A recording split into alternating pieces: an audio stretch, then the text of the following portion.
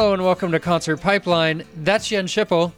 And that is Steve Jones. And today on the podcast we have a unique podcast. We're in unique times right now, and so this is one that I've actually wanted to do for a long time. And I've told our guests that you need to come on my podcast because I just want to sit down with you and talk and hear your stories. And that's what we're doing today.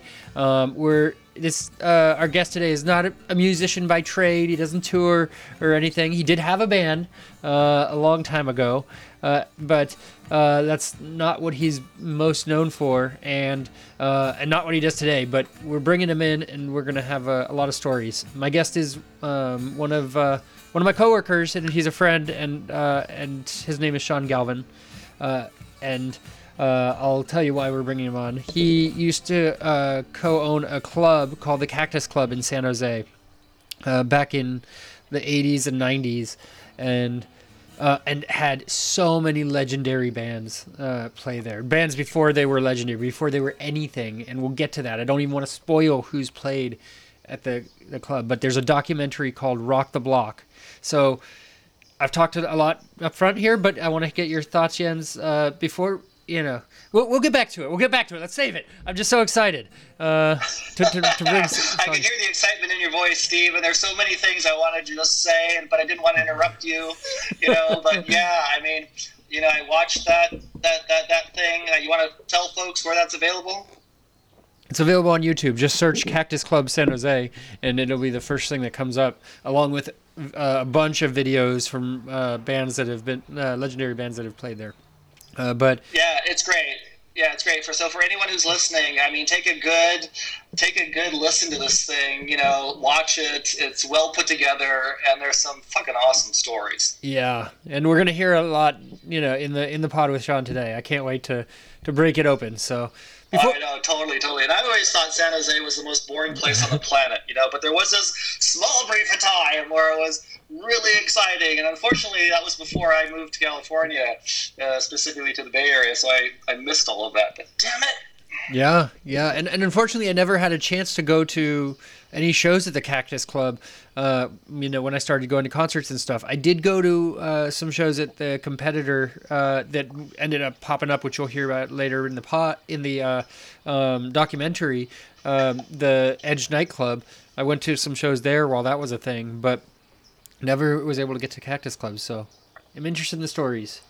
But can't wait. Before we get to that, Jens, we had a little bit of an event this past weekend. As much of an event as you can have without actually being physically present with people, right?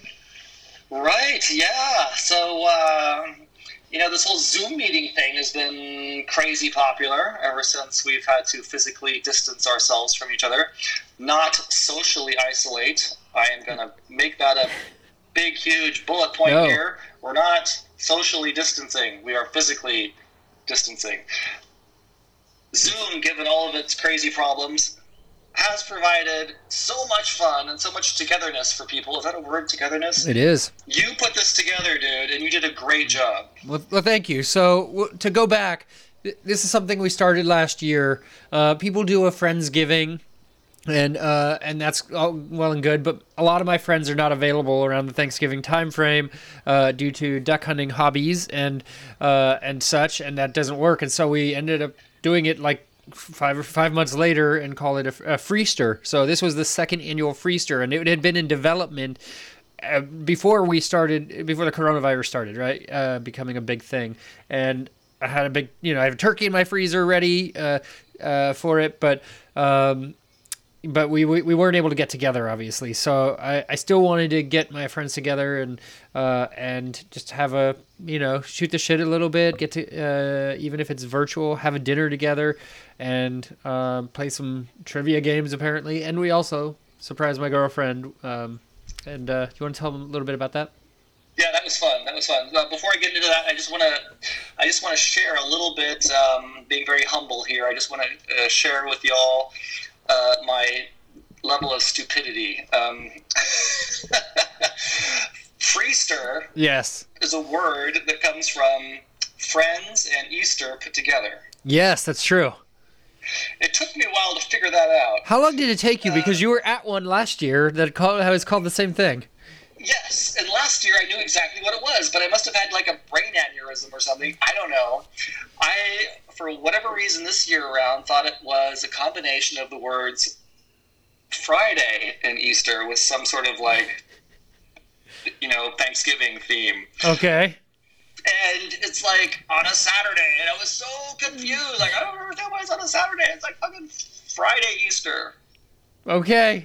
It was. I just want to say that I did not show up early to the party. I did not show up 24 hours early to the party, but for whatever reason, I thought it was on a Sunday. So when you reached out to me, about the party, I'm like, oh, fuck. It's Saturday. That's right. Damn it. Yeah. Yeah. This created a lot of anxiety, dude. A lot of preparatory anxiety. But you said that part of this Freester this year was going to be about surprising your girlfriend. And you did something amazing, absolutely amazing, Steve. And that was that you sent everybody that was going to be involved in the surprise balloons. I did, right? because I'm not able to see her. I've seen her probably 90 minutes in the past 2 weeks, 3 weeks. I mean, we're not seeing much of each other, and that 90 minutes was distance, right? So, we're not breaking it. And so her birthday was on Easter, and she doesn't like shit. She doesn't like getting things. So she's not just difficult to shop for; she's impossible to shop for. I've met people like that. Yes, I have one of those. So I married someone like that. Yeah, and so I was like, okay, well, we're all getting together for this. She's made it clear she's not going to come over, and we're not going to do this thing together because we don't want to mix households and everything. And so she will be there virtually. So I'm like, what can I do that's fun that she'll appreciate? And like you said, I sent all of the guests the same 60 balloons to blow up and be on video. Now, what you may not know is it didn't fully work out perfectly like I anticipated, because she signed into the session and wasn't connected to audio for the first 3/4 of the singing of Happy Birthday and everything else. Really? Yeah, she heard the tail end of it. She missed that? And she just had the visual component. Shit. Yeah, and but she did appreciate the effort that went in, and I appreciate the effort on you and all the other guests as well to put up with my nonsense and blow up some balloons, and you even Dude, it was fun times. I've got to say there was a significant amount of preparatory anxiety involved in it. I don't know if the others in the Zoom surprise party had the same kind of experience. But here I am with all these balloons. I'm like, okay, I'm going to do this outside. Yeah. And I'm going to hang the balloons. I don't have helium, but I'm going to kind of make them look like they're floating by just hanging them on the awning, right? I'll just make the awning go out, and I'll hang them on the awning, and I'll have them in the background so they're kind of floating around my head. I had such a hard time blowing up these fucking balloons. Why is that? Well, I found my yoga pump, right? I've got this pump for these yoga balls. Okay, yep. Okay. Let me back up. So my wife has a yoga ball. Oh, I've got okay. a physical therapy ball. Sure, yeah, okay? of course, yeah. I don't do yoga, No. but I do physical therapy every now and then. I got this ball for that purpose, and it has this really special pump that works great for balloons. These balloons have a breaking point that is lower than I thought it would be. And I was blowing up these damn things outside, and you bought the balloons that were filled with glitter or whatever. It's like confetti, and I didn't even know, because I just looked at the picture and I thought that was part of the balloon. But you're right. Yes, they did have a lot of this confetti-ish glitter stuff inside, and so you did have to be careful. Although I didn't have any issues blowing them up. I didn't pop any while blowing them up, but while deflating them, where I took a knife to the nipple on it, right? And over the trash can, and still my dining room and living room goes everywhere. Yeah, right. So I had the same kind of problem. I blew up a whole bunch just by complete accident because I maybe blew it up a little bit too much, or when I was trying to tie it together, maybe my fingernail hit it or something, and boom, it exploded. All of this is happening right next to my ear, right? My ears are ringing. I'm trying to get these things to blow up, and I'm, tying them everywhere.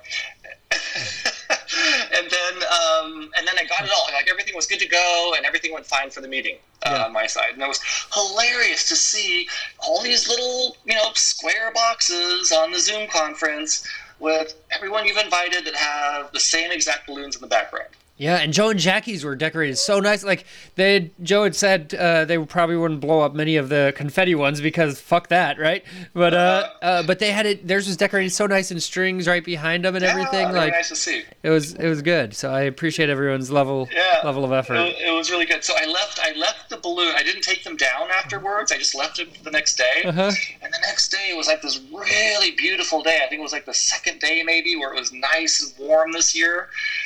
And I was outside just, gardening and stuff, and the fucking balloons started expanding because it was getting warmer and warmer. Okay. So they started popping like boom, boom, boom.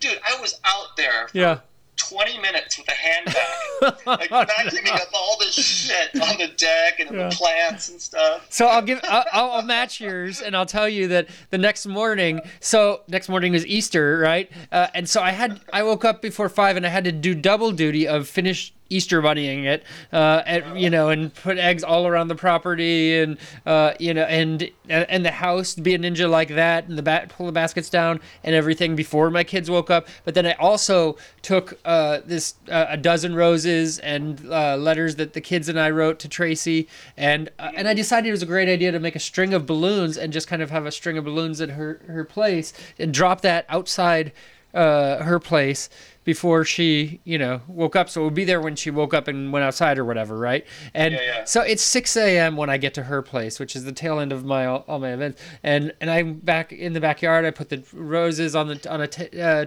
table, little table outside, and the card right on it. And then I'm trying to undo the string of balloons, and then one pops, and then another pops, and it's 6 a.m. and so I'm like, oh shit! And I just dropped the balloons, and I hightail it back to my car, and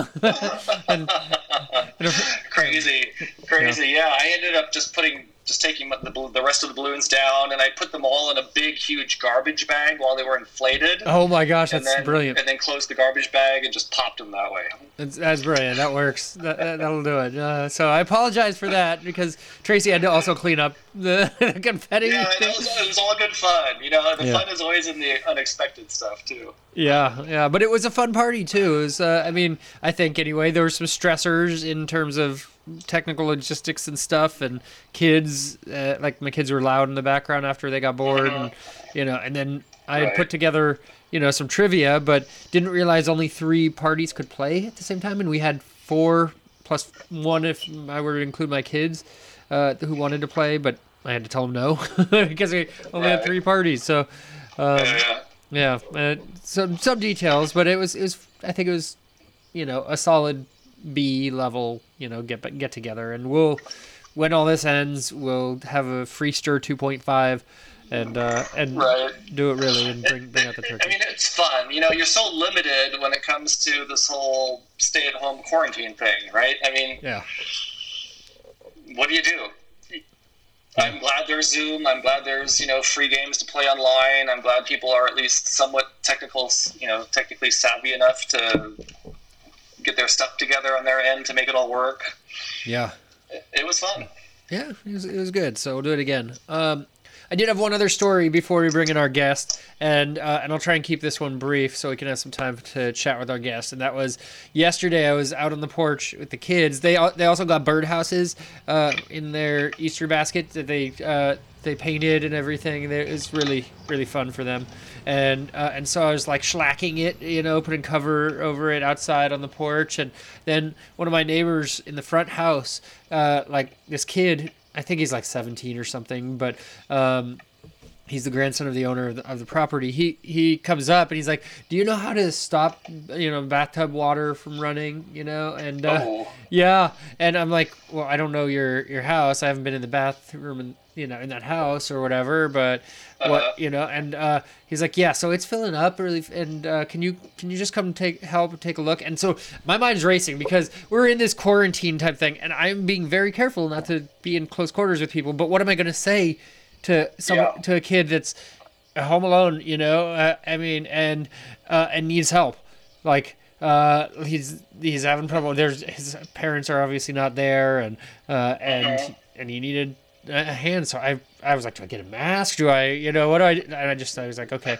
And my daughter came with me, which is good. I'm glad she was there to help, because the it was this pretty deep bathtub, and it was just a tub, not a shower attached or anything like that, and it was like 2 inches from the top, and it just kept flowing, and and so I'm like cranking the nozzles and everything, and either way, to righty tighty, lefty loosey, like righty tighty seemed to make it go faster, and so I'm like, fuck, so going the other way. I tried calling the owner of the house. He didn't answer. I called the owner's son. Because I tried unplugging it from the bottom too, and nothing. And so I called the owner's son, and he's trying to talk me through it. Like, okay, we're trying to turn off the water on the property. That didn't. I wasn't able to do that. Trying to find where to turn off the water to the house. It wasn't in front of the house. Ended up being behind the house. And so he was 10 minutes away. He was driving over. I had gotten the kid to get a bucket, and start, bailing water out of the bathtub. And then I had my daughter run into our house and get another bucket, a 5-gallon bucket from our garage. And, we got it down low enough, and like the son of the owner, like even when he got there, he was having trouble. He eventually was able to get the water turned off, and they solved it. Wow, that's crazy. The bathtub didn't have its own drain? I couldn't get the plug off the drain, and the son, the kid's dad, like he pulled out a pocket knife to try and uncook, screw it too. It's an old house, right? Like these are all old houses, and like his pocket knife broke trying to wedge the thing out, So we're just like, fuck, like it was a pain in the ass, and a story I thought would that sucks, dude. So yeah, that water was intent on drowning at least one person. Yeah, and of course immediately afterwards, I come home, I strip all my clothes, I take a shower, I tell my daughter, I was like, I'm going to be in the shower for 2 minutes, like you're up, you need a shower and take, change all your clothes too, just because we gotta be freaking careful now, Yeah, you really do. Yeah, you gotta be crazy careful.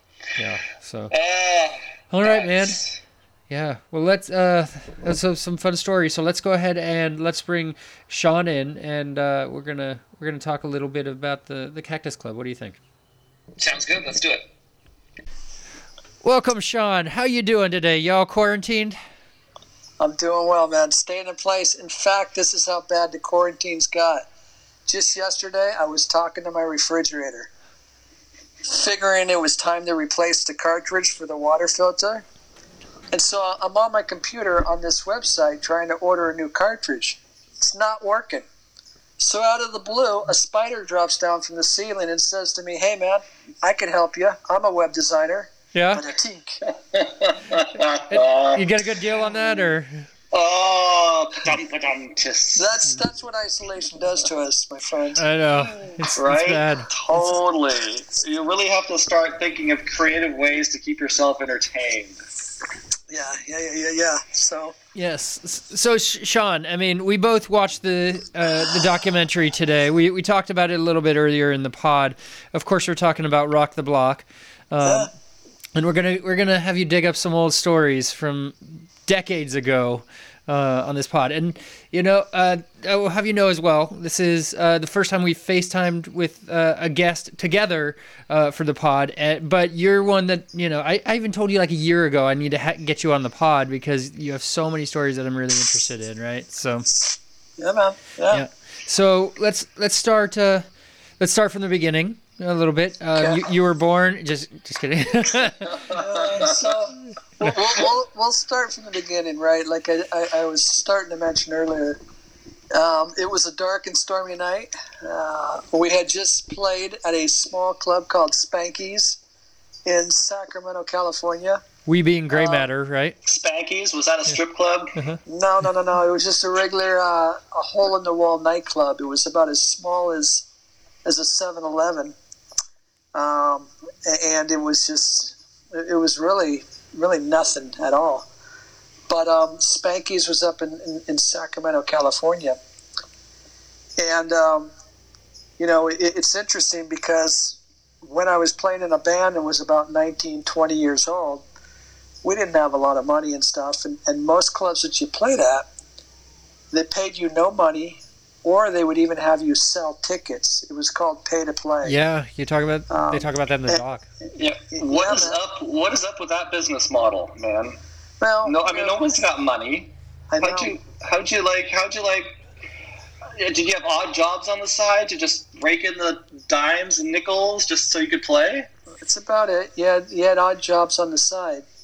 I was delivering, at one point I was delivering pharmaceutical drugs to old folks' home.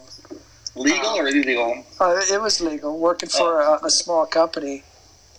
And part of my route was in Oakland, California. So at the middle of the night, I'm dropping off like morphine and other sort of stuff for the old folks, in downtown Oakland, to sort of make enough money to be able to, play in a band.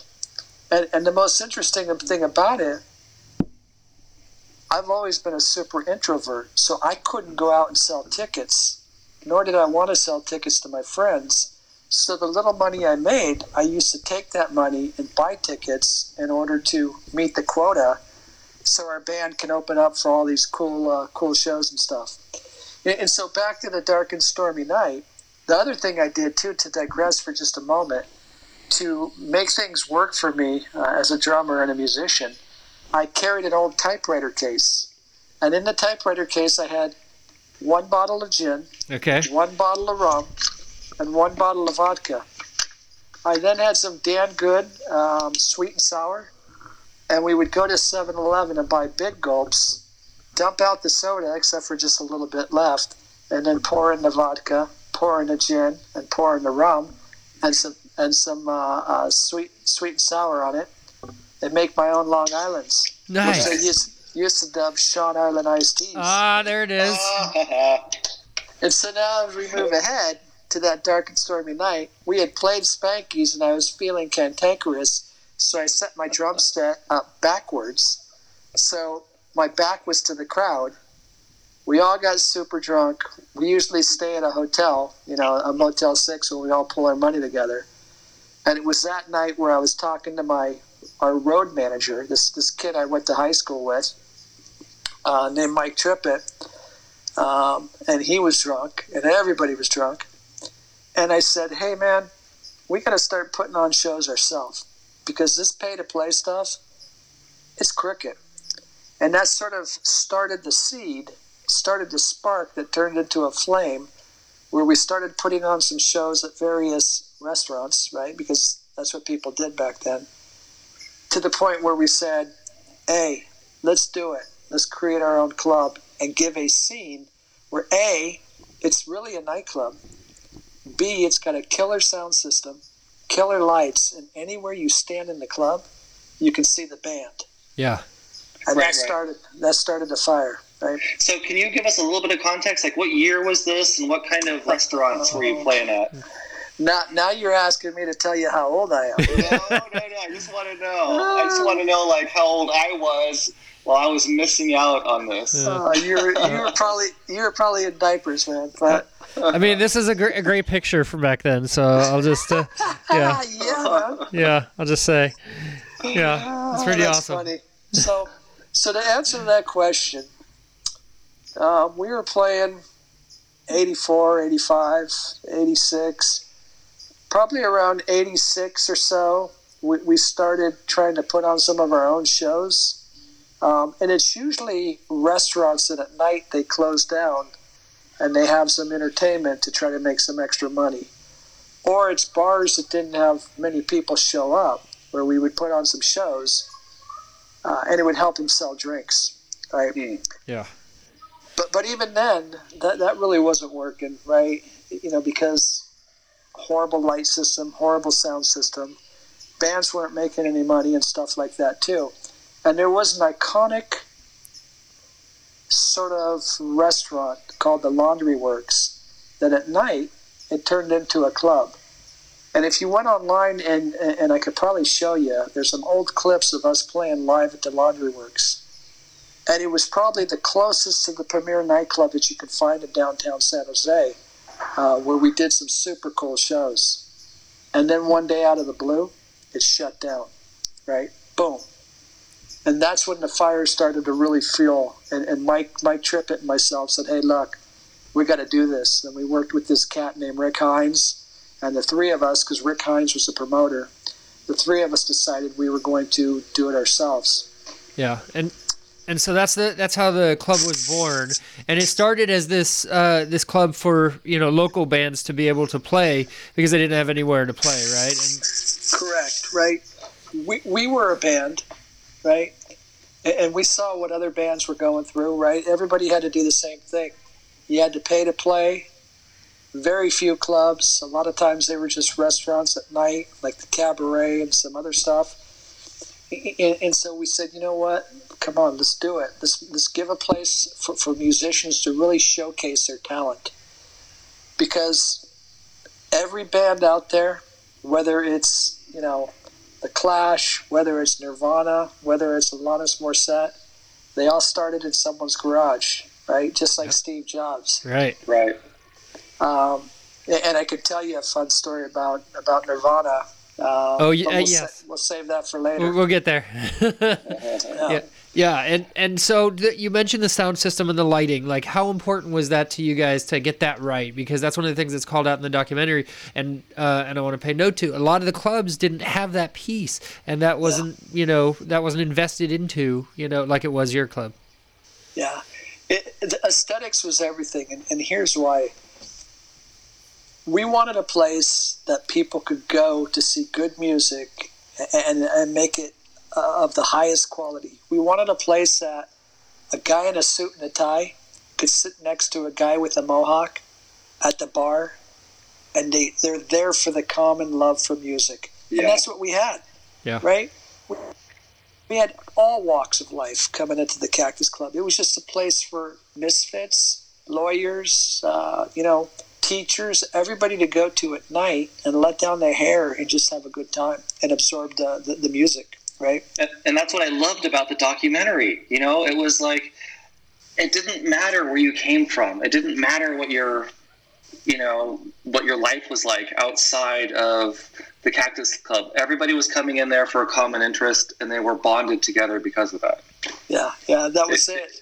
It was real. It wasn't a facade. It wasn't what you see now. It's not like staged, like your Kim Kardashians and stuff. It was raw. It was real, and it was done by a bunch of kids that had no money. Yeah. Right. And so we had to get some investors, and that's where our friend Bob Cullen came in. He was a lawyer who had a love for music. And he was able to round up some investors so we can get enough money to actually make things happen. Yeah. So at what point did you guys expand beyond local bands and kind of bring in, touring acts? We did it from the beginning, right? The very first band to ever play our club was the Dead Milkmen. Okay.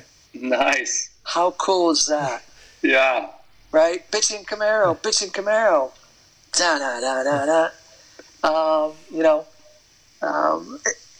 And if you wanted to, we'll save that for later, right? Because I still think there's some preludes to actually when the doors open, right? Okay. So I think you heard it. It's been a while since I've watched the documentary. It took me many years to watch it too, right? I had no interest in watching it, and it was only about 2 to 3 years ago that I finally watched the documentary, right? So why is that? We had a bit of a bitter ending to the club, right? And I saw the music start to fade. But I was also starting a new career. I had got married. I was working as a photojournalist, and I needed to find a new career to support my family. And so I moved out of that whole world and into this new world where there was kids and everything else like that. So I was trying to put that behind me. Yeah. And so you wanted to kind of expand a little bit more upon the opening. Like, tell me about how we got there. Yeah, so it was interesting. Where we ended up is not where we started, right? Yeah. We wanted to take over this restaurant outside of downtown just a little bit, start a club. But there was this thing, we're just 20-something-year-old kids. We're not into politics. We're not into any of that stuff. But at the time, back in 1986, 87, 88, downtown Sacramento was a place that people came to work in the day. Yeah. But at night they split. And all that remained was drug dealers, hookers, and everything wrong with the nightlife, right? And so there was this agency, the redevelopment agency, that who knows why they had this idea that coming in from the city council that they wanted to revitalize downtown Sacramento. Downtown San Jose. Yeah. And so they told us they would not support us in that location we wanted to move to, and that they wanted us downtown with the hopes of helping to bring back having people stay after 5 o'clock. And so lo and behold, we said, okay, if that's all we got, we'll go wherever you want. And so they said, well, we really want you down on First and San Salvador. And what was down on First and San Salvador? Strip clubs, right? Yeah. That's the best place to be, right? Yeah. And so there was a strip club that had been shut down. And they said, here, these folks will give you a long-term lease. Here's where you can build it. And here's where redevelopment will support you, right? And so that started it all. We had that edict. Bob Colin and Rick Hines, with some of their business experience, helped us get some investors, which was a cat named Bob Roselli. Super rich guy, him and his buddies. And they were just simply looking for a place to come and party, right? Yeah. So they invested some money in us. And so me and Mike, and Mike's brother and a couple other people,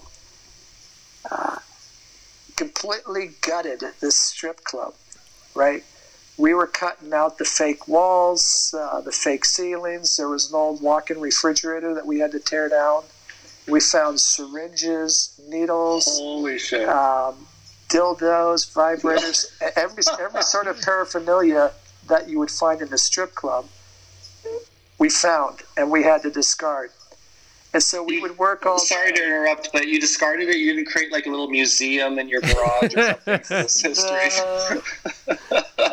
We should have, but also at that time, as we're, like I said, I still had that typewriter case. Yeah. So we would work all day, and then at night there was this place called Marsugi's, which was right 2 or 3 doors down, which was this restaurant during the day, and they put on some shows at night. So we would go over to Marsugi's. We would see all the people that also came out to see some live bands. We would get super drunk, and then we would go back to the Cactus Club, which at this point was just walls and completely gutted. Yeah. And finish drinking and then fall asleep and just sleep on the floor. And I remember waking up, more often than not, to cockroaches crawling all over me, because this is downtown San Jose, right? Yeah. And those were the days. Cutting things up and stuff, and so that was our life for about 6 or 7 months as we built this place, right? But we did it. We finally got everything together, right? And then in December of 1988. Yes, it was 88. It was December 8th, the day after my birthday. We opened up, and the Dead Milkmen played, if I remember correctly. They were either the first or second band to play. And there it started. That started the madness. Yeah. So, you said 1988. Yeah, 1988. Okay, that was the year I graduated from high school. Oh, okay. We won't talk about how old I was. How old were you, Steve? Like, were you still negative in your years at that time? Right, yeah. I'm a baby of the 90s. No, I was 5, okay? So. And you were like, God, I want to go to San Jose and party. I know. I saw the future, and it was Cactus Club. Talk about underage. Talking about underage, right? And that's another big theme with this whole thing is the underage thing. But Sean, what the part of this that I'm missing is you started in Sacramento. How did you even get down to San Jose? How was the transition to San Jose? How did that happen? Yeah, so I didn't start in Sacramento. Goodness gracious. So I guess I should digress on that. I was living in... Where was I living? I didn't get to Sacramento till much later. Now, we played as a band up in Sacramento. We played shows all around the Northern California area, San Francisco, San Jose, Sacramento. We just seemed to play a lot up in Sacramento. There was 2 clubs. There was a club that was actually a pretty cool place called the Club Cantel. And then there was Spanky's, which was super small. And so where was I? I think you were telling us before the show that you were in a van down by the river. Yeah, I lived in not down by the river. Down by the river. That's a Lila James song. I was born by the river. Yeah, I think I was living in Fremont, California, because that's where my mom lived and stuff like that too. Okay, right? so you weren't too far from San Jose. Yeah. So let's talk about some of the stories now. I mean, because you have so many stories, and we can pull out some bands that are now world renowned, like the biggest bands in the world that played at the Cactus Club, right? Yeah. But also I want to hear some stories that maybe were shared in the documentary. But I mean, do you want to get to Nirvana first? Like we can start there, since you mentioned them. Well, it's interesting that you brought something up. Okay. And I don't know if I could share it just yet, but someday, my friend. I think it was Lon Simmons. Lon Simmons is the guy, the announcer for the A's. Lon something, the guy who did the documentary. Yeah, it was. Why am I? Hold on, I got it here somewhere. I'm sure I wrote it down. I don't know. Anyway, carry on. Okay. Oh, Lan Lopez. Well, there you go. Oh, was it? Lon Lopez. There you go. Yeah. Cool. So I appreciate what he did. He sort of told a sort of fluffy story. Yeah. About Cactus Club, and when I watched it with an old girlfriend, who we went out. We were girlfriend and boyfriend. I left her to start the Cactus Club, and to your point, she did live in Sacramento. Now she lives about 2 blocks from the Elk Grove site. But I left her for the Cactus Club, and she was crushed. But I always say, what you saw in that documentary was the generic made-for-TV movie. Yeah. And someday I'm going to do a what is it called? VH1 behind the music. scenes. Yeah. Yes. Yeah. The true story of the Cactus Club. Right. Okay. That's what everyone wants to see. All behind the scenes, like all the footage that was not appropriate for the real thing, the cut scenes, that kind of stuff. Uh-huh. Yeah, we may have to save that for a part 2 of this podcast. Okay. Right. Is that super confidential stuff, like JFK? You can't know what happened unless everybody that's relevant has passed away. It was absolutely sordid. I mean, from the debauchery to the bands that we would have to scold on a regular basis for the drugs they did. It was the San Jose Police Department, right? Internal investigation officers that used to come in and speak to us about some things that certain San Jose police officers were doing.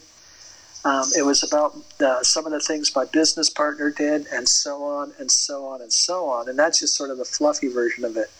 But I think, Steve, the real thing to talk about, though, is the music, right? Because that's where the magic happened. Yeah. And you were asking about some of the bands that came through. There's so many, it's hard to remember all of them. But we can talk about some of them if you want, and the ones that come to mind. Sure. Okay. So, where do you want to start? I have some names, but Yeah.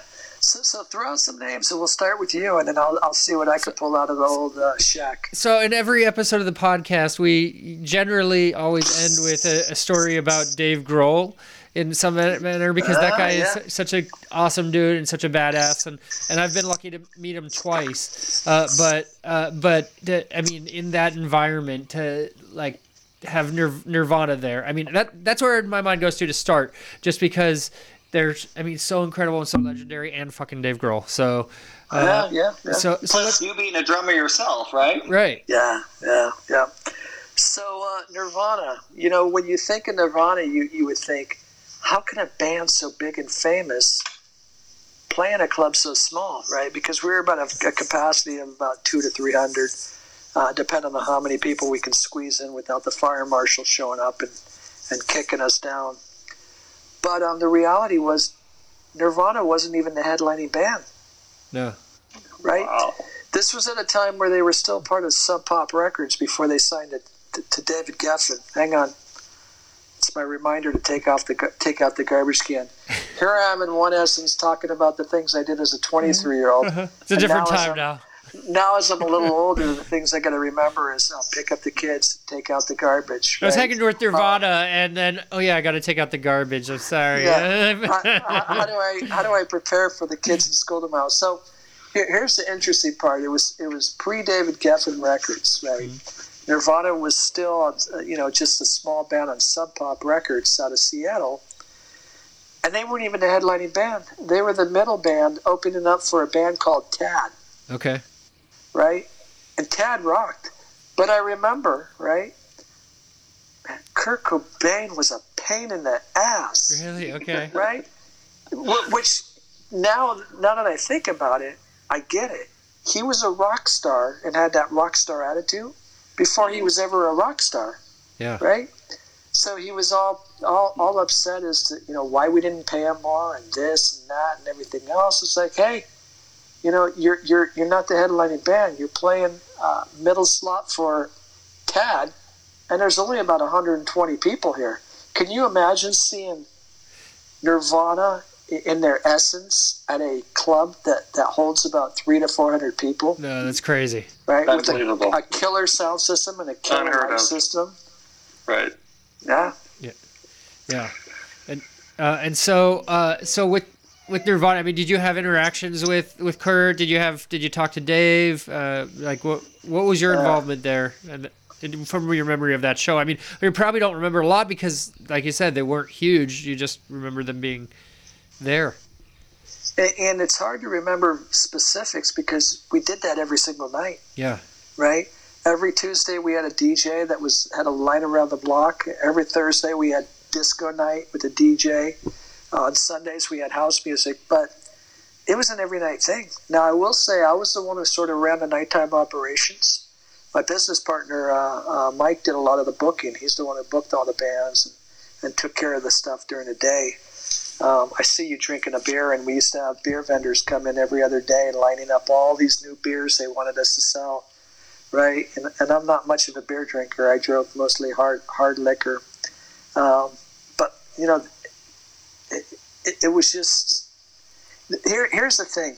It didn't matter if it was Nirvana. It didn't matter if it was Primus or Alanis Morissette or Killing Joke. They're just regular band members coming in to play a gig, right? Yeah. And they didn't,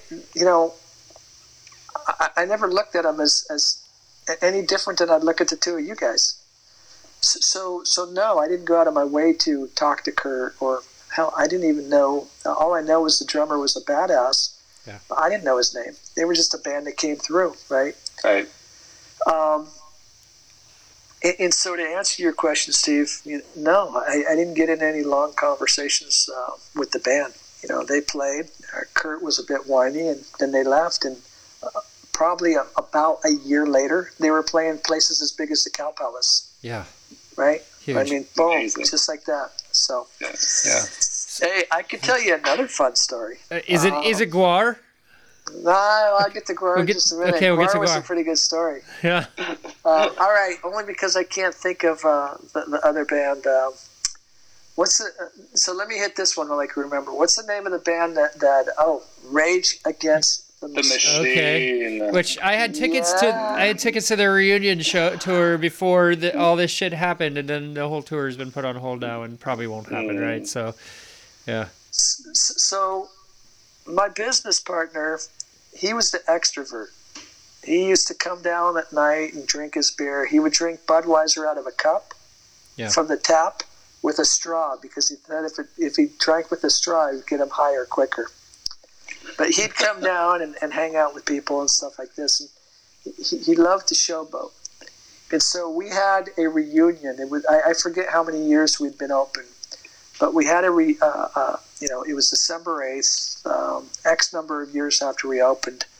And so my business partner, Mike, he booked Rage Against the Machine to play. They were the headliners. And he also invited all these beer vendors and stuff down. My mom and my stepdad were there. My sister was there. I don't remember who else, but a lot of friends and family were there for, our anniversary. And good old Zach, the singer for Rage Against the Machine, right? They were trying to portray this anti-disestablishment and giant corporations are evil and stuff like this. And so when they went up to play and they saw the Carlsbad elephant outside, one of those inflatable things and all this stuff, he started being a complete asshole, right? He started talking smack about the club. He started kicking our monitors over and stuff like that. I was so pissed off, my friends. I turned off the power to the stage. You did? Wow. No shit. In the middle of their set, while they were throwing this temper tantrum, as if like we were this corporate giant that was like polluting the waters, right? Yeah. I said, F this. I pulled the power. I had my biggest bouncers drag him by his ass out the front door, and I made their sound man take all of their shit out of the club and sent them home.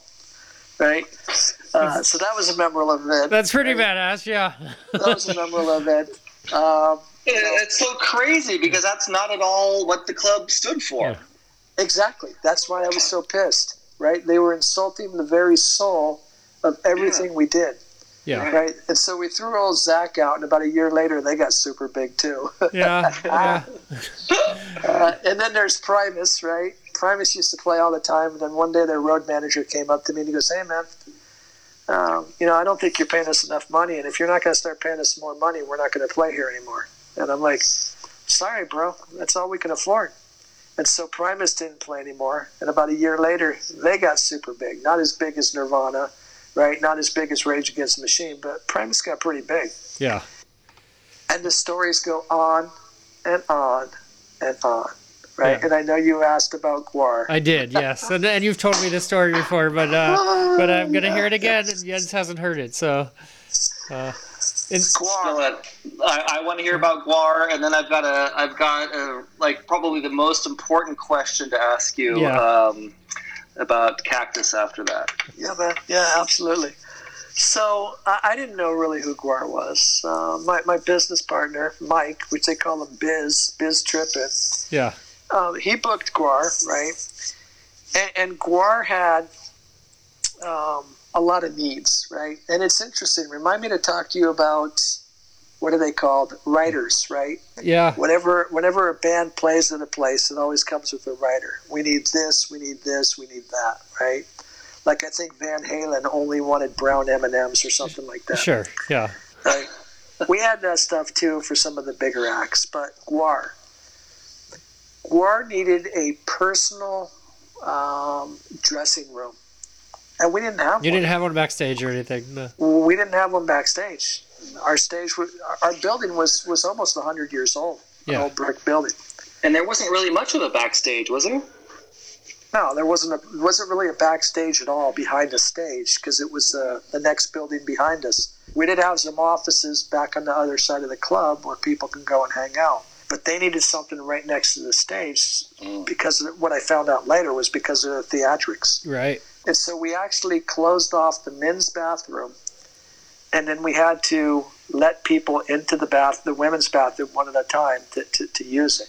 And remind me to tell you about the bathrooms, because the bathrooms at the Cactus Club were legendary. That's Jens' next question, by the way. That's my next question. Okay, so we'll say that. Back to Guar.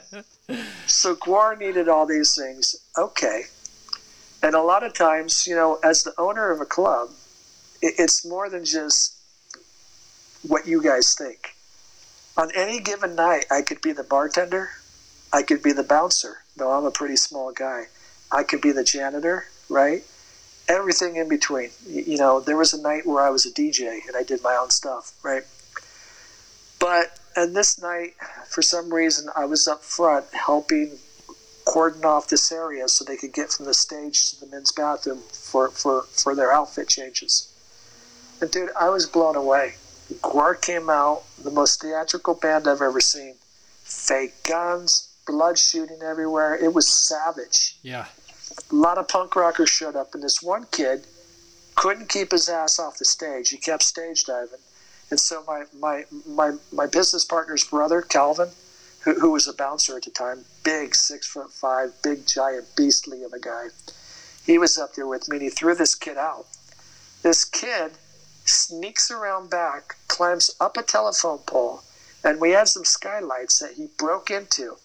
He breaks into the skylights and, like a dumbass, falls straight from the ceiling down onto the dance floor, and all the punk rockers sort of just moved, and bam, he hit the floor. He's bleeding, and so I says, hey, have somebody call 911. An ambulance shows up, and I go outside, me and Calvin go outside to get the ambulance folks to bring him in. And because it was a show where there was a ton of theatrics and I was up front and I was wearing a white t-shirt, yeah, I was covered in blood, fake blood, yeah, from Guar. Right. And I go outside to get the EMTs, and the police are out there, and they all just stop, and all of their jaws drop at the same time. Oh, Looking shit. at me, No idea looking at what's going Calvin, and they think I'm the one injured. Right? So here I am in the middle of a Guar concert trying to explain to an EMT that what I got all over me is just theatrics as part of the show, and that the guy who eventually turned out to have just a broken leg was inside on the dance floor while a bunch of punk rockers danced around him. Right? It's brilliant. And that's my memory of the Guar concert. 2 years later, we still found fake blood theatrics up in the ceiling, right? Up in the rafters and all other places of the Cactus Club. Doesn't go away. Amazing. Yeah, I remember covering one of their shows once at a festival outdoors, and they had the cannons and everything. I mean, and I was taking pictures in the photo pit, right? And so you get into the photo pit, and they give you a poncho. You know, I've never been given a poncho before when I cover a show, but it was pretty epic. Yeah. That's hilarious, man. I can't imagine all the different stories EMTs must have, right? Yeah, and every night it was a different show. I mean, there was a night where Ika Mouse played, and Ika Mouse is this band from Jamaica. And I remember, I get this guy walks up and he goes, yeah, man, Ika wants to get paid. I'm like, before he goes on stage, I'm like, okay. I go, well, where's he at? He's out on the bus, because they had one of those big tour buses. Yeah. And so it's like something out of a Cheech and Chong movie. He takes me out to the bus, knocks on the door opens up, and just all this smoke comes out, right? like fog coming in on a classic Cheech and Chong. Cold San Francisco night, right? And Ika Mouse is super tall, and so there's a super tall guy with a joint in his mouth, smoke coming out from behind him, and he's like, yeah, man, I need to get paid. And so I paid him his money. I'm like, hey, Ike, you can't smoke in there. It's against the law. He goes, no, man, it's my religion. And that was that. And Ika Mouse came, and he played, and he smoked on stage, and luckily we didn't get in trouble. Oh, good. Right? Oh my God! And it just goes on and on and on and on. There was a band, one of my favorite bands in the world, Killing Joke, if you remember them. 80s, I'm living in the 80s. Da, da, da, da, da, da. Favorite band in the world. One of my absolute favorite bands. And so when we booked them, I was so stoked. And they were the biggest assholes in the world. They showed up late. I was so stressed out. They didn't even start their sound check until about 8 o'clock. Oh, no. And so we had to hold the doors until about 10, cut the opening bands out to let, what was his name? Something Georgie or something like that, the singer. Sure. And they had to have a barrier in front of the stage to keep people back, and all these different requirements, right? Yeah, stuff that you didn't do for anybody else, and something we didn't do for everything else. And so what I hoped to be my favorite show was one of my most disappointing. And then it just goes on and on from there. We've had every genre you can think of. We had Social D play when Mike Nesmith just got out of prison. Wow. Right, and some of his prison buddies who came to work as bouncers. It was one of the biggest pits we ever had. They were literally, as people tried to get up on stage, you had these big old ex-cons picking people up and just throwing them. Oh, shit. We had metal bands, right? One band played, God, I can't think of their name, but great band. I'll try to think of it, but their drummer, speaking of great drummers, went on to play with Slayer. Right? Okay. Yeah. And it just goes on and on and on from there. But somebody wanted to, speaking of butt, right? Yeah. Somebody wanted to ask me about El Baño. What's your question, Yes, the toilets. I've been dying to ask you about the most famous toilets in the world. So there was I'm assuming one toilet for men, one toilet for women. So the stage was to the right. See, it was almost, when we first opened, it was almost two different buildings, right? And there was a small door to go back and forth from the two different buildings. It was one building, but they made it into two. And so when we opened, we knew we wanted to open it up wide. And so we had to get this giant beam, those metal support beams, and put up this structurally sound support beam. And so the club was almost like two halves. This half was the stage, the dance floor, the DJ booth, the kitchen. And sort of to the left side was the bar. There's this old waterfall, which looked like a volcano, which I got a picture of me and John Bonham's son, because John Bonham's son played there once, after posing with two San Jose police officers. Uh-huh. But then there was the two bathrooms. And so there was the men's bathroom, there was a sink, a stand-up urinal, and then, yes, a single toilet. And then on the women's bathroom, I think there was two regular toilets. But here's the issue, right? So when we had to transition it from a strip club to a nightclub, we still had the sewer system that had been put in there years and years and years ago. And so when the plumbing contractors came in, they were able to do a certain amount of work, but it was still old plumbing. I'm not a plumber, so I don't know the specifics. Sure. But our toilets were always backing up, and they stunk, and people would go in there and have sex, and people would go in there. There was a lot of heavy metal here. So a lot of heavy metal bands played. Who was it? There was a band, I forget what they were called, Mother Love Bone. And the lead singer OD'd and died. But Mother Love Bone used to play there a lot, and some other metal bands, pop metal, not hard metal. And they were always finding their way to the bathroom and doing cocaine on the toilet seats, right? Right. And that's how they become legendary, right? People would go there and puke in the bathrooms and just crazy stuff, And so the bathrooms became legendary, right? Yeah. Just because they were so awful. I can imagine that in order to be one of the greats in music, you have to have a story about what happened to you in the bathroom at the Cactus. Yeah, that's true, right? So I got a question for you. Have you ever seen the movie Trainspotting? No, I've heard of it, but I've never watched it. You've got to watch the movie Trainspotting. There's a scene in that movie where they declare that this certain pub has the most disgusting bathroom on the planet. Nice. And it is absolutely filthy. I want you to watch this and just take in the visual. And I'd love to know how the Cactus compares to that. No, I will. I'll have to watch it. It's funny. There's a guy named Beck. Right? The musician Beck. I was wondering if you were going to get to this, so okay. Yeah, so Beck played there, right? And this is when he put out that song, "I'm a Loser, Baby." Right. Mm-hmm. I'm a loser, baby, so why don't you slay me? Kill me. Kill me, yeah. Yeah. So the night he played, Beck got pretty drunk, And Beck took it upon himself to go into our very disgusting bathrooms and to show the world how disgusting it was. He ripped the sink off of its hinges. Oh, shit. And he proceeded to go up on stage and start his very first song while holding our sink.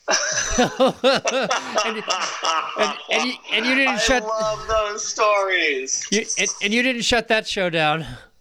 No, not at all, man. Beck loved us, and I'm a huge Beck fan today.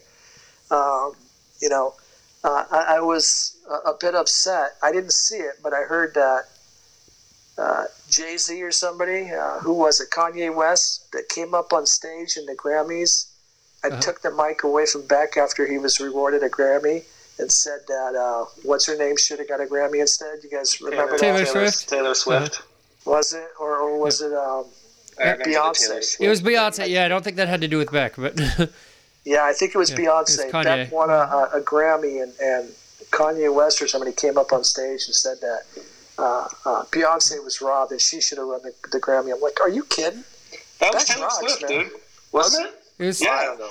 He came up on stage and ripped it out of Taylor Swift's hand, and it was all about how his girlfriend or whatever, Beyonce, should have won it. It was Okay. Yeah, Kanye did it. It wasn't his. Kanye did you guys it. are all just messing up the story. Fucking asshole. Yeah, it's 20 years old or something at this point. I'm Yeah, sure, nonetheless, I give many props to Beck, man. He is an amazing.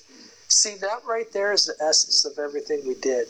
To have bands that just have a love for music, to come in here and express their talent with the audience and just connect. Yeah. And that's what people did, right? That's what people did. Yeah. So I do want to ask you as well about No Doubt. You had Gwen in the building. I used to be a big fan of No Doubt and Gwen and everything back before she was solo, obviously. But I watched some of those old videos from '95, and she was doing Just a Girl and everything, and it's just, it's incredible to see that stuff before before they go big. Yeah. Sean, I'm so excited that you're here with us. You're sharing your stories, and they're bringing back memories, for me. I remember I was in college. This was up in Washington State near the Canadian border, and we had this Canadian artist come down. Nobody knew her. She played in our cafeteria. Her name was Sarah McLachlan. Wow, look at that. And it was a fucking awesome show. I lost both my Birkenstocks somewhere in a mosh pit. And I don't know why anybody would mosh to her, but Sarah McLachlan mosh pit. this was like the year she became an international superstar. Did you hear? So you just said Sarah McLachlan, Birkenstocks, and a pit. And a mosh pit, all in the same sentence, right? In the same sentence. Yeah. And I've seen. I love it. I've been there when Jens has lost articles of clothing at concerts too, by the way. I do. This is nothing new. Last time Steve and I went to an outdoor show, I lost my fucking pants, dude. Weird shit happens with me at concerts. The other thing, that all these stories that you're bringing up remind me of is I was with my girlfriend at the time. This was also during my college years. I was at this weird-ass laundromat in Seattle. And here I am at this laundromat, and somebody told me it was like a bar. And I'm like, where's the fucking bar? And then it opens up into this other room that's a club, and there's this band playing. I'm like, oh, this is a really fucking awesome club. And there's this really short motherfucker walking out of the bathroom towards me with these two tall girls, or maybe they were just regular normal-sized girls. I just remember him being short. She had blue hair, and the other girl on the other side of him had green hair, and I'm looking at him, and I was like, that's Eddie Vedder. That's Eddie fucking Vedder, and that was the year they released 10. Wow. It was the Crocodile Cafe. Yeah. It's funny. You can take that now and sort of go back in time, because I think I mentioned it earlier about some of the metal bands that played, and one of them was Mother Love Bone. And so Mother Love Bone had come down. A lot of bands will. So the beauty is, bands will play, and on their way from San Francisco to L.A., San Jose was a nice stop on an off night. And so we would get a lot of great bands that came through to make some extra money as they moved between LA and San Jose. Yeah. But this band, Mother Love Bone, came up, and they were this metal band, but sort of like moody and stuff like that. And the lead singer ended up overdosing and dying. And so Mother Love Bone went and found a new lead singer, a guy named Eddie Vedder, and boom, Pearl Jam was born. Wow. Now you flash forward to where you were with the girl with the green hair and the girl with the blue hair, and you see that evolution going from the early days of the Cactus Club as Mother Love Bone. Guy accidentally overdoses on drugs. Get a new singer, Eddie Vedder, comes out of the bathroom, chick with green hair, chick with blue hair. You get to see him, and then we all know where Pearl Jam has gone from there. Right. Yeah. Oh my God! You didn't let Sean finish telling me about Gwen, okay? So Sorry to interrupt. All right, let's get back to Gwen. I don't remember much. I remember enjoying the heck out of No Doubt. Yeah. Such a good band.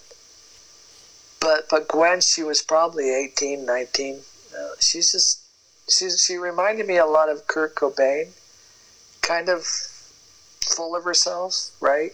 Yeah. I think she was the Gwen Stefani we know now, even back then. It's just she's on a bigger stage now, right? But, again, it's just another night, which blurred to night after night after night after night, right? Yeah. So. Yeah. And so ultimately, kind of as we get toward the end of the story, I mean, unless you have any other tales you want to share with us, I mean, like the Cactus Club was going really strong, but there were some fighting forces against it. I mean, one being the city of San Jose, and the other being this guy named Jacek Rosecki. The Polish guy, yeah. Old Jacek. So now it's interesting, right? Because we talked about the essence of the music, right? Because everything revolved around music. And there was this band, Heroic Airmen, that used to play, right? And the singer or the guitar player for Heroic Airmen was the guitar player for Smash Mouth, right? Yeah, Greg Camp.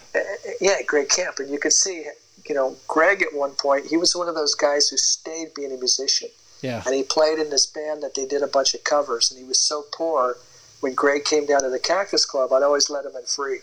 And I'd always sit at the back of the bar drinking with them and giving them some free drinks, because he had that essence. He had that love for the music, and he was willing to be poor, and he's willing to play in a cover band to continue to connect with the music.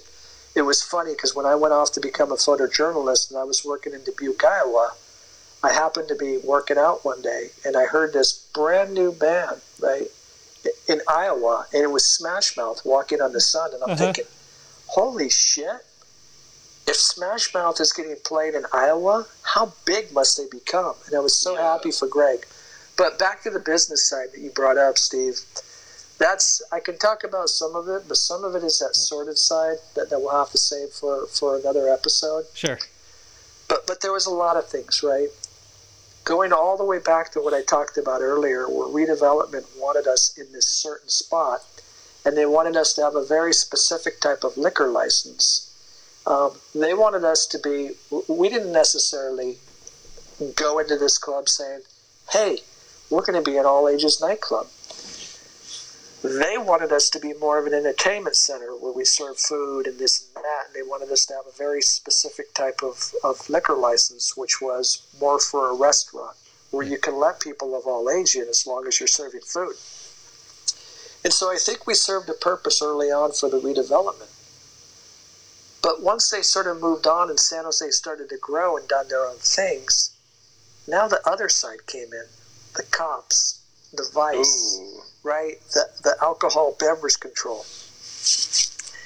And, the reality is, if a teenager wants to get drunk, they will find a way. It has nothing to do with a liquor store, an establishment. They will find a way. It reminds me of that Jurassic Park movie where that one character says, well, we thought they were all females. nature has its way, to reproduce. Yeah. Teenagers are going to get drunk. They're going to have sex. They're going to do that thing. That's evolution working. But then after a time, we started getting cracked on by the alcohol beverage control. The fire marshal would come in, and they just started giving us a hard time. Yeah. Right? And to their sake, the redevelopment agency sort of talked about what they wanted there and stuff too. But so we were caught in the middle between push and shove, right? And so that was the hard part of the business, right? Appeasing the powers that be. And I will digress to this point, getting into that sort of thing. They decided, the San Jose Police Department and the city of San Jose decided that we had to have security guards out front of the Cactus Club every time we're open. Oh, wow. And okay. you see that now done at a club like Ace of Spades. They got police officers out there. Mm-hmm. But we used to have to hire San Jose Police or security guards. Now, security guards are much cheaper, but there's two things about that. The San Jose Police Department was like, oh, hell no, we're missing out on some good change, right? Because the San Jose police officers would love working at our club because they made like $25 an hour for standing outside looking at hot-looking chicks every day, right? Yeah. Who wouldn't like that? Yeah, easy money. And if you hired a security guard, the police officers seemed to show up a bit more often. And at the time, back in the early 80s, San Jose was the skateboard capital of the world. All the professional skateboarders would hang out at the Cactus Club, right? Stevie, what's his name? Stevie. Yeah, who are these guys? One of the most famous skateboarders out there. I only know Tony Hawk. I'm not much of a skateboarder. Yeah, there's Tony Hawk. I met the wife of one of them. Oh my God. This was probably when Tony Hawk was about a 5-year-old like you, Steve. Stevie Cavallero, Reeps, Corey. All the best skateboarders would hang out at the Cactus Club every night. Yeah. And they would get shit-faced drunk, and they would always start wrestling with each other. And I remember one night, when we tried to use security guards, we had this goofy security guard, tall, lanky guy out front, and for some reason he must have had a carry permit because he had a gun. And he had these big, giant glasses. And as usual, Reeps, Corey, and some other skaters got drunk. They started wrestling with each other, and they stumbled outside and they were wrestling. And the security guard thought they were fighting. So he jumps up on them. They proceed to knock him over. His glasses fall off. And these are big, thick glasses. His glasses fall off. And what's he do? What does he do? What does he do? He pulls out his gun. Oh, my. And I'm like, for fuck's sakes, man. Put the gun away. They're just skateboarders having fun. This is the Cactus Club. And you're going to shoot somebody, and you can't even see what you're looking at. And that was the last time we used security guards, plus the San Jose PD used to show up and give us a hard time. The minute we started using San Jose police officers, things got a lot easier. Now, there was this other guy, I think his name was Mike. I will refrain from using his last name. We'll call him Mike, yeah. Remember him. His job was to do the booking for the police officers, right? And what's funny, there was a movie out with Robbie Benson once where he got this scholarship to play football or sports or something, and the college coach says, I'm going to pay you to water the football field. And so he goes out there and he's like trying to figure out where the hose is, and all of a sudden the sprinklers go on because they're all automatic, right? You can see the scam there. Yeah. He's getting paid to water the lawn, but the lawns are on a motor, a timer, and they go off automatically. This guy, Mike, was a San Jose police officer, and his job was to book to ensure we had police officers on any given night. And he charged us $1,500 a month. And usually he would send one of his cronies down to collect his money. Yeah. Right? But the reality is, we had all the same cops every Friday and Saturday because we became great friends.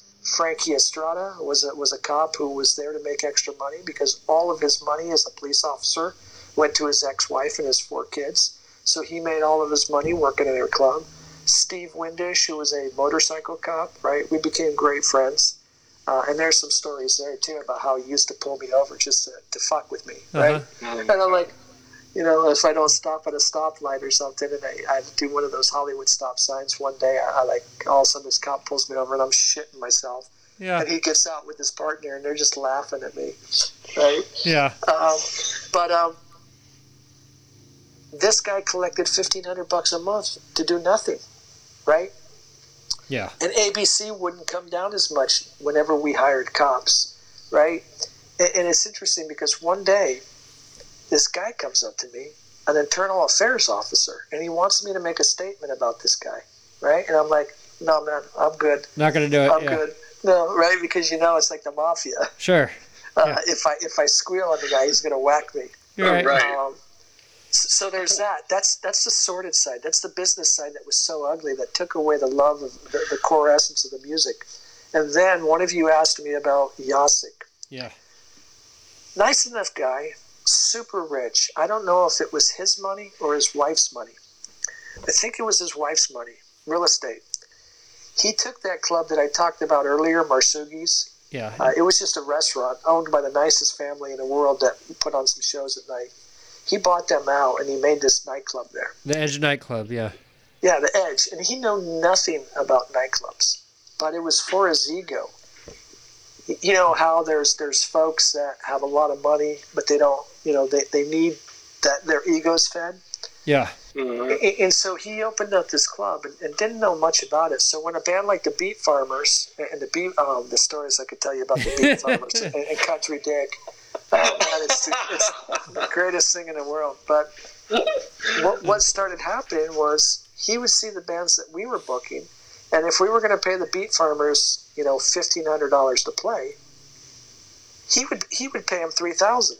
Yeah. And so I remember the road manager, Craig from the Beef Farmers, he says, hey, man, we love you guys. We love your club. We've had a lot of good times. Yeah. But when this guy's offering us $3,000 to your $1,500, come on. And I said, hey, man, Craig, I get it.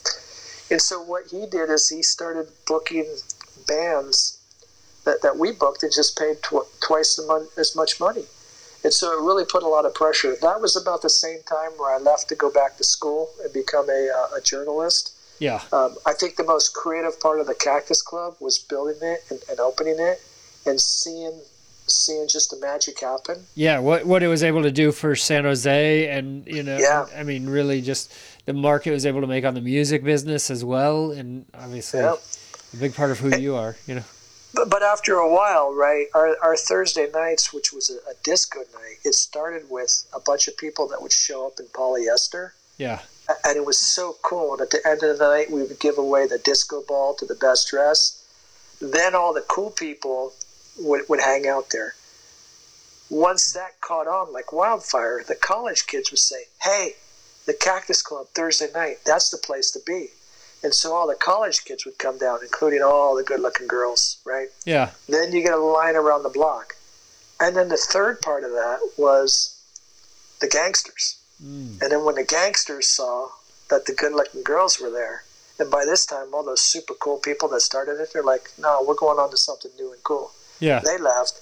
So you had all these good-looking people hanging out there. Then the gangsters would show up, and they wouldn't even pay to come in. They would hang out outside till 2 in the morning, and then, fights would break out, and it got super stressful. And so when it lost its creative soul is when I went off to go back to college. But now, and I'm sorry, I'm all over the board, but if we drive back to Yasik, so that was about the same time I was had a little less influence in the club, and my partner, Mike, was doing most of the work. And there's another whole story there, which we'll save for another day. But Yasik and his ego, he saw that people still came to the Cactus Club, and it just drove him crazy. Yeah. And so once I left, and I was working as a photojournalist in Dubuque, Iowa, what I heard is Yasik then bought the building that we were in, and it was owned by these two 90-year-old ladies, right? And so they sold it to Yasik, and the very first thing he did, he said, well, if I can't beat him this way, I'm going to beat him the other way.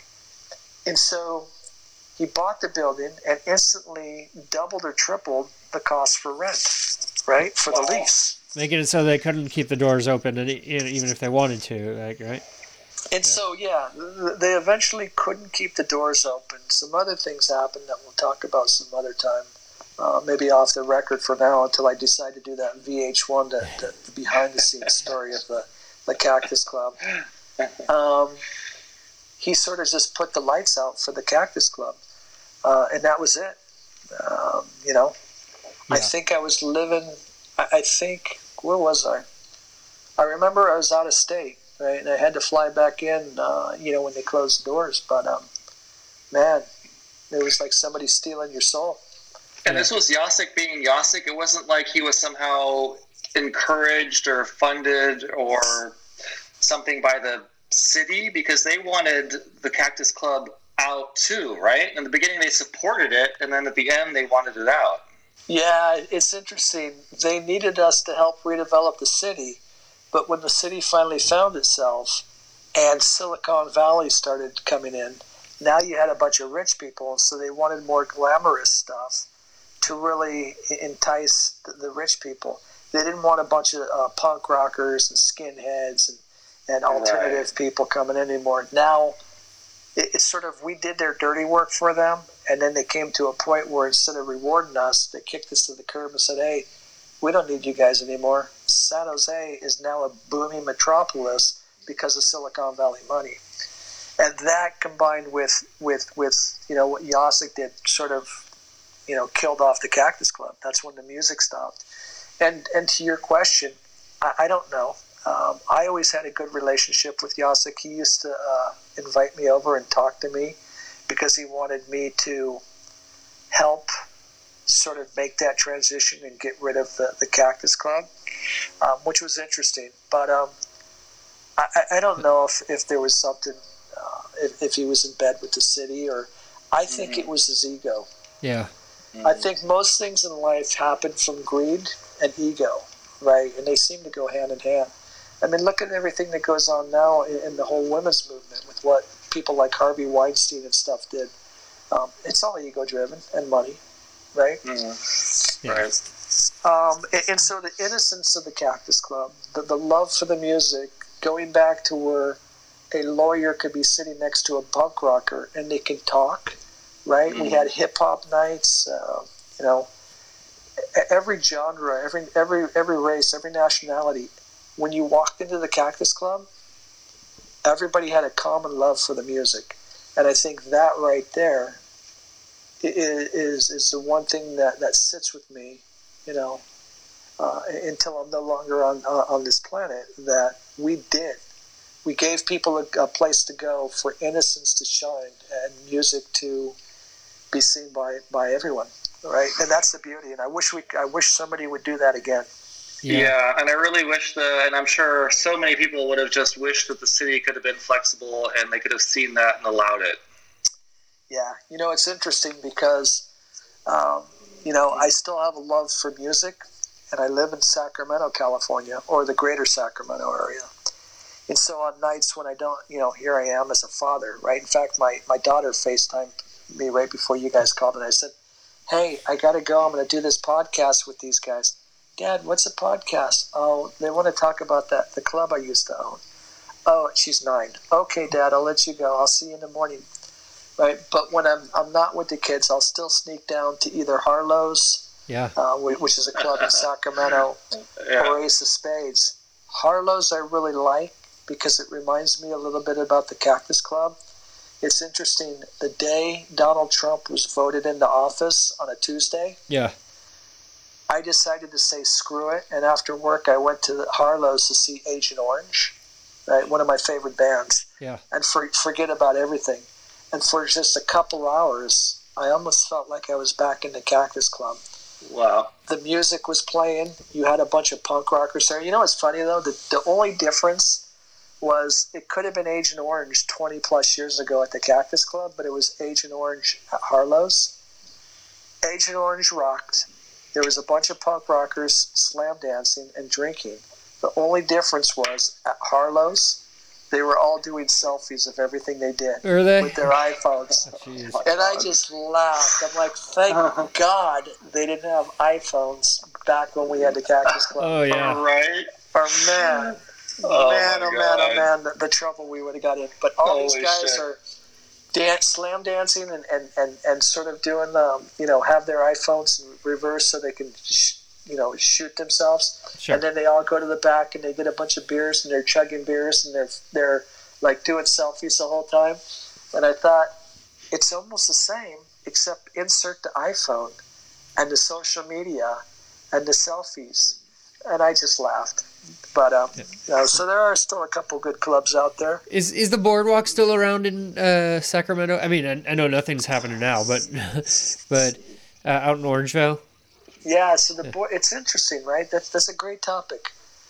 The boardwalk is still there, I think, and it's interesting because at one point when I was still married,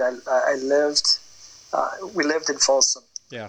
And I saw it just by happenstance, and it was during the day.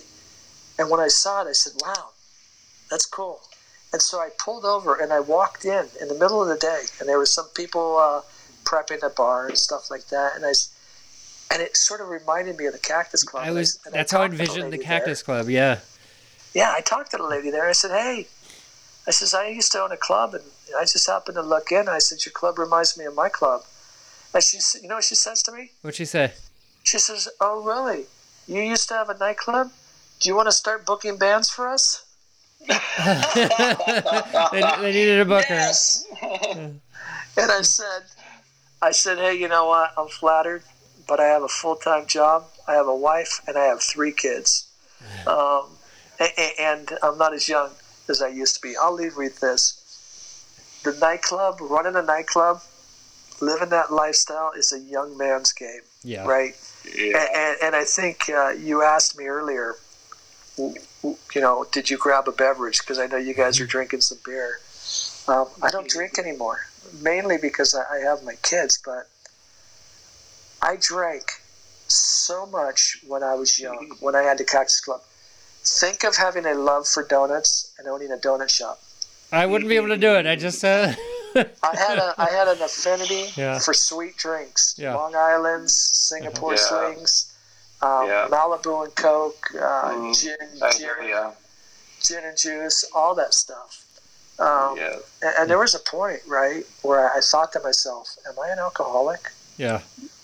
And my business partner was, but I realized I wasn't. And when I went back to school, I sort of just stopped for the most part. But I can't drink like I used to, right? Yeah. It's sad, but one of my favorite doormans, Vince, just a kid, right? Nicest kid in the world. His brother was a San Jose police officer. Nicest kid in the world. And I found out years later that he died of cirrhosis of the liver because he couldn't stop drinking. Oh my gosh, yeah. And so, there's all these side stories that weave on to the club and stuff like that. Yeah. Right. But, I mean, we can go on for hours and hours. Yeah. But like we can go on forever. We could save it for another night. Here, Sean, I thought you were going to say you declined the offer from this nice lady because the bathrooms were just not up to your standards. They were just too clean, too pristine. They had plumbing that worked. Yeah, that's funny. It just wasn't the same atmosphere. No, I didn't get to get into the bathrooms. We talked for about 15 minutes and then I left. I would love to go there as a matter of fact, I think I've been there once. Okay. And it was within the last couple years. Yeah. And they're just, I would love to go. You know what they do need? They need somebody like me or my old business partner to book some cool bands. Because I keep an eye on them, and I've yet to see a band that's going to pull me there. I used to cover a lot of shows there back in the day, and they had they had some good bands that rolled through back in the day. I mean, that's one of those venues like a Bottom of the Hill or something that to me feels like the Cactus Club, was for you. So it's I mean that was the one in Sacramento 15 years ago that bands would roll through like. I mean, Fun played there before they were Fun, right?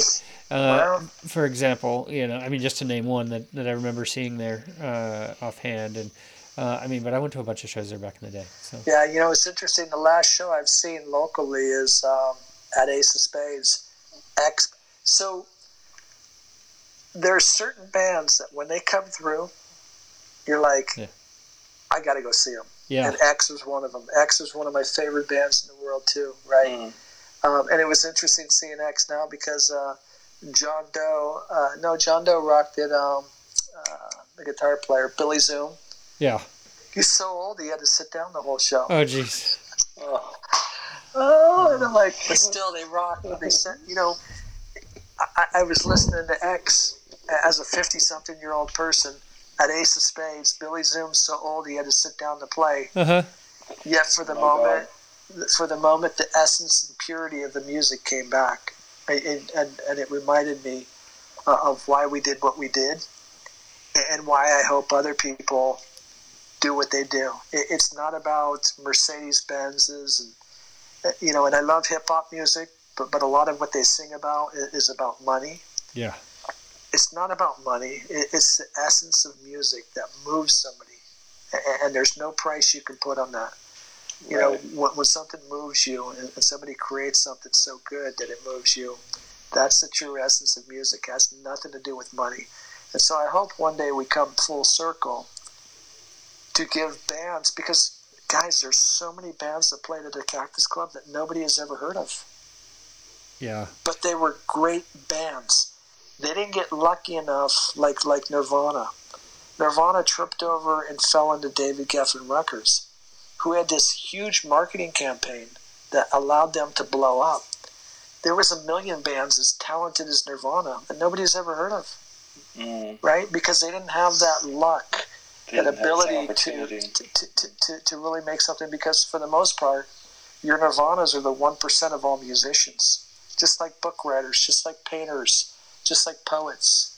Most of them are living in a studio, an apartment somewhere, working a day job to support their habit of creativity at night, right?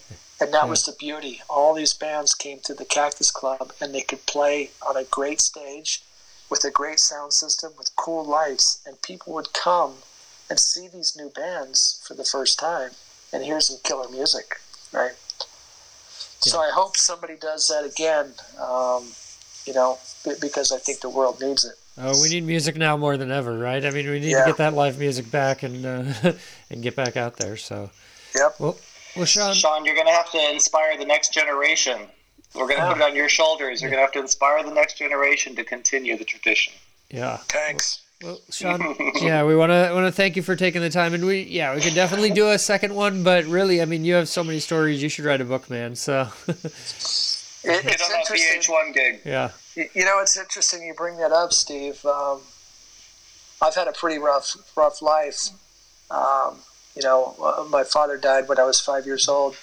And one of the reasons that I got into music was to soothe the soul. And really, when I was doing it, when I was knee-deep in it, I never thought I'd live to be 35 because my dad died when I was 35. Yeah. And so when I was a musician and went into that nightclub, we did so with reckless abandon. We did every sort of thing you could think of because it was the 80s, the 90s, and we didn't think we were going to live. I never thought I would have a wife or kids or any of that thing. But I've been working, and I haven't had much time to put into it, on a book that sort of revolves around this homeless guy and all the things that happened to this homeless guy. And during this, he's thinking back to how he became homeless. And so it's me. Remember when we went to Austin for the first summit? Yeah. I was on the plane writing about a very personal part to that, and I was crying. And I never cry. Wow. I probably cried 5 times in my whole life. And I remember writing one part of this book I've been working on, and I turned around and looked at some girl, and she's just looking at me like, why is this guy crying on an airplane? Yeah. But at one part, I write about the Cactus Club.